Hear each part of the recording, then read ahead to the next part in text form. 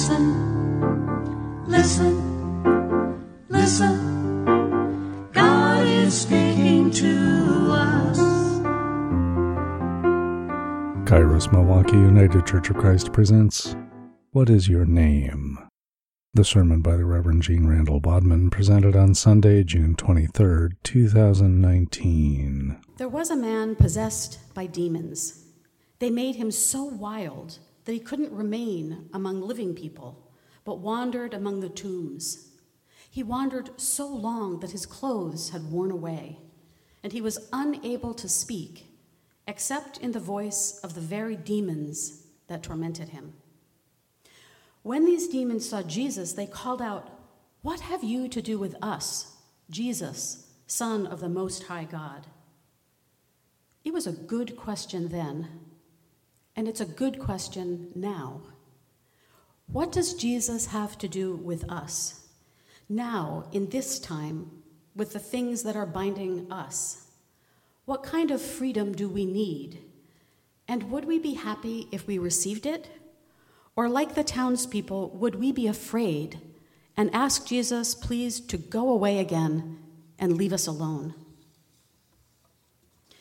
As we enter today's gospel story, Jesus has been traveling the countryside of Galilee, teaching and healing, and even raising from the dead. He has been living out what he proclaimed back in Nazareth when he entered the synagogue, unrolled the scroll, and read from Isaiah. "The Spirit of the Lord is upon me because he has anointed me to bring good news to the poor. He has sent me to proclaim release to the captives and recovery of sight to the blind, to let the oppressed go free, to proclaim the year of the Lord's favor."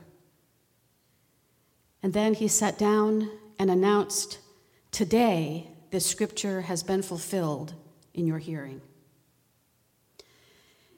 Even before the healing of the possessed man, the context is full of amazement and fear. Jesus has just single-handedly calmed a storm on the Sea of Galilee, and then admonished the disciples for their lack of trust in him when they were afraid on the water. The moment they went ashore after that dramatic boat ride, they encountered a man so demon-possessed he had to be shackled and kept under guard. For Luke and for his readers, the world was riddled with spirits, with demons who distorted creation and overwhelmed people, confusing their minds and changing their hearts. Human beings were understood to be quite porous and open to all kinds of spiritual influences.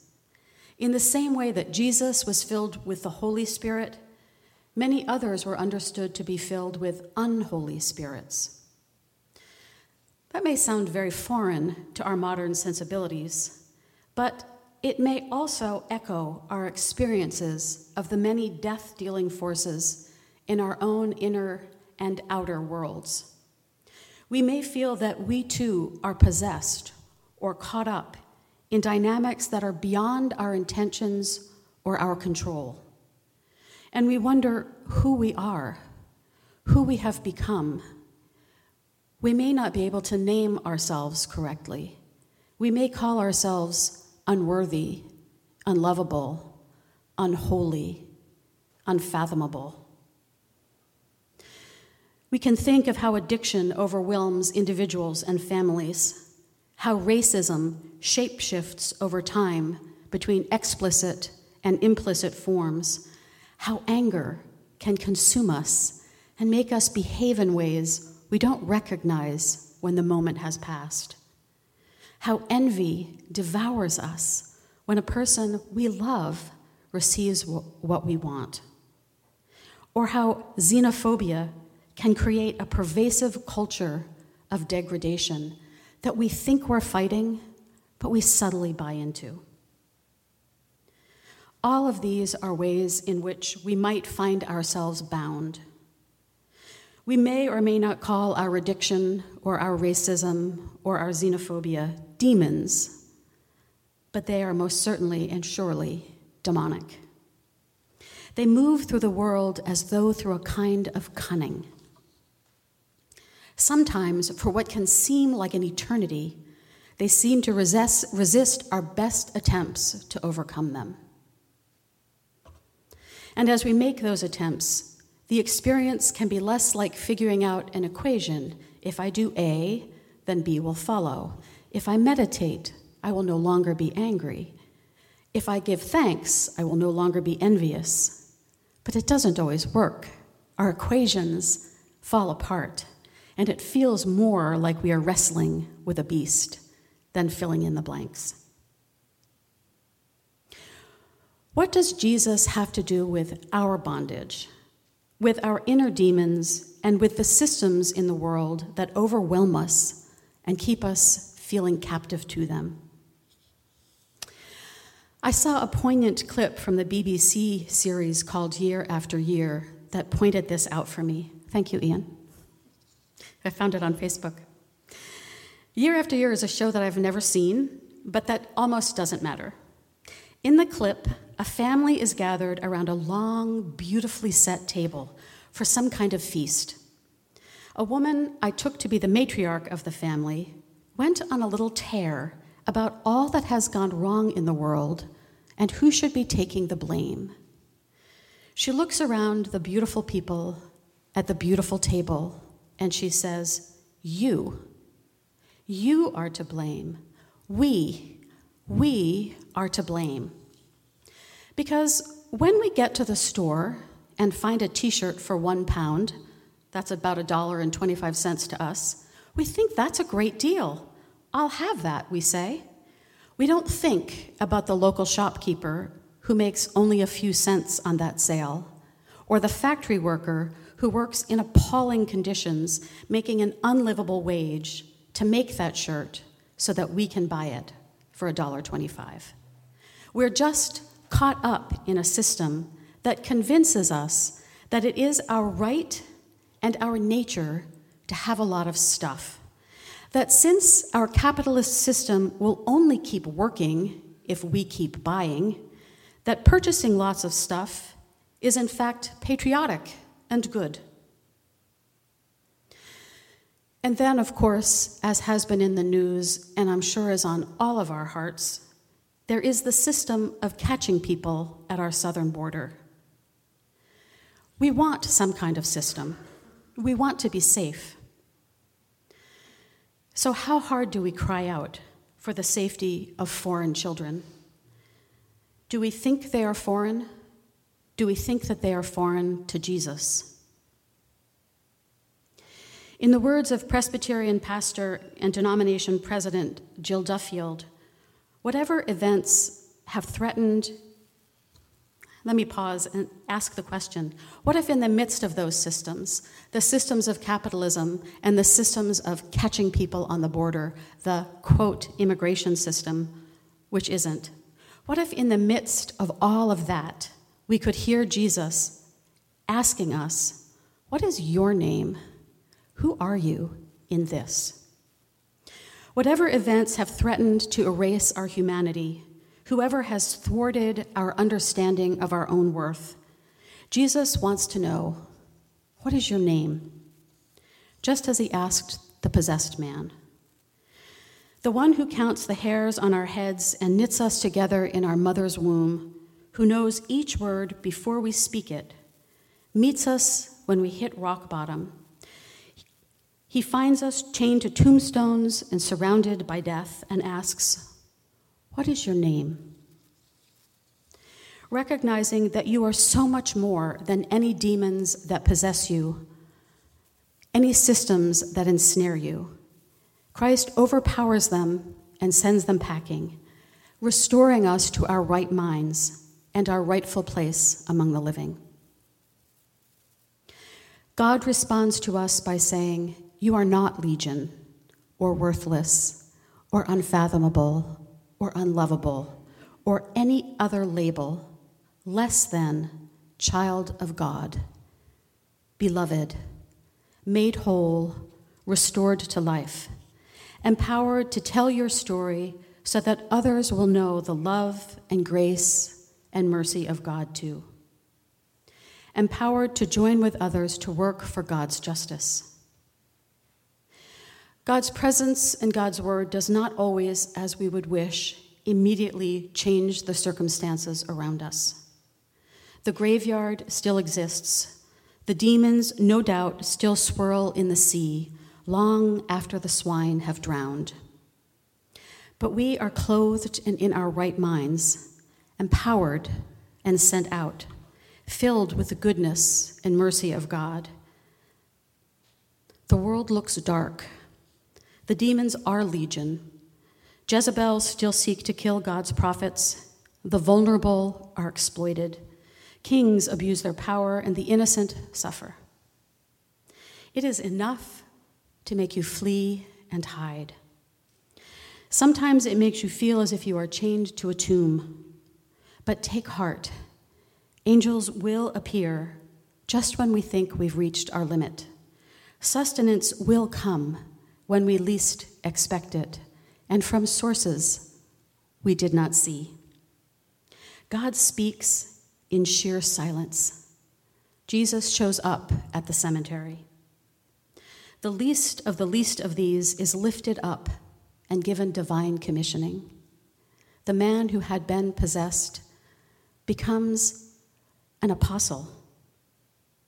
The strongest of demons cannot withstand the command of the Messiah, and the powers of empire will inevitably crumble. We are called to proclaim the word of God, to speak God's truth to corrupt powers, to go where God sends us, to tell our story of transformative grace, of the love of God. Although we may once have labeled ourselves unworthy, unlovable, unfathomable, legion, we are brought back to our own right names. Having been named child of God, beloved, freed one, we do well to ask ourselves how we name the people who are around us. By what name are we calling the children at our southern border? Immigrant, refugee, asylum seeker, lawbreaker, illegal, child of God. By what name are we calling the places where they are being held? Jail, detention center, cage, camp? What's in a name after all? How do we talk about what undocumented people have done when they come to our border and attempt to cross it? And how do we speak about them? Have they committed a status violation or a crime? Are they illegals or are they people without documents? I confess that given the week that was, with the U.S. on the brink of a military strike against Iran, and with people in my own family having some health and injury issues, everyone is fine, but I was the point person. I find myself deeply aware of the fragility of all of our lives. So much so that I have found myself all week unaccountably moved by things that I normally would pass over. I saw a video this week, and maybe this touched me because I used to be a runner. But it was a video of a heavy-set man, a few hundred yards from the finish of a marathon. He looked nowhere near fit enough to be running. A race that looked like it had cost him everything. He was staggering to a stop, 400, 500 yards from the finish line, so close to his goal, but just unable to go on. When out of the left side of the frame, a volunteer jumped in beside him. Now, he didn't touch the man, because if you touch a runner, they become disqualified. He didn't touch him. Instead, he ran beside him and gave him his energy. He named him Abel. He cheered him into the possibility of finishing. He would not give up on this guy, and he would not let the man give up on himself. So the runner didn't give up. He kept going, step by laborious step. He was not magically turned into a fit and lithe runner who leapt over the finish line. He just made it step by laborious step, heaving with sobs. He made it over the line. The cheerleader did not call him by the name overweight, in over your head, amateur, loser. He called him runner, finisher, human being, and he jumped in to do what all of us are meant to do for each other, lending our energy to help our fellow humans finish their races, granting them dignity and encouragement, blessing them to live up to themselves. Jesus sends us back to where we came from to spread the good news of what God has done for us and to be encouragement to the other humans running whatever race life has given them: job seeking, medical treatment, child raising, weaving grief into the story of your life, and to be a witness against a system that is set up to serve some and dispossess others. Jesus names us disciples. Amen.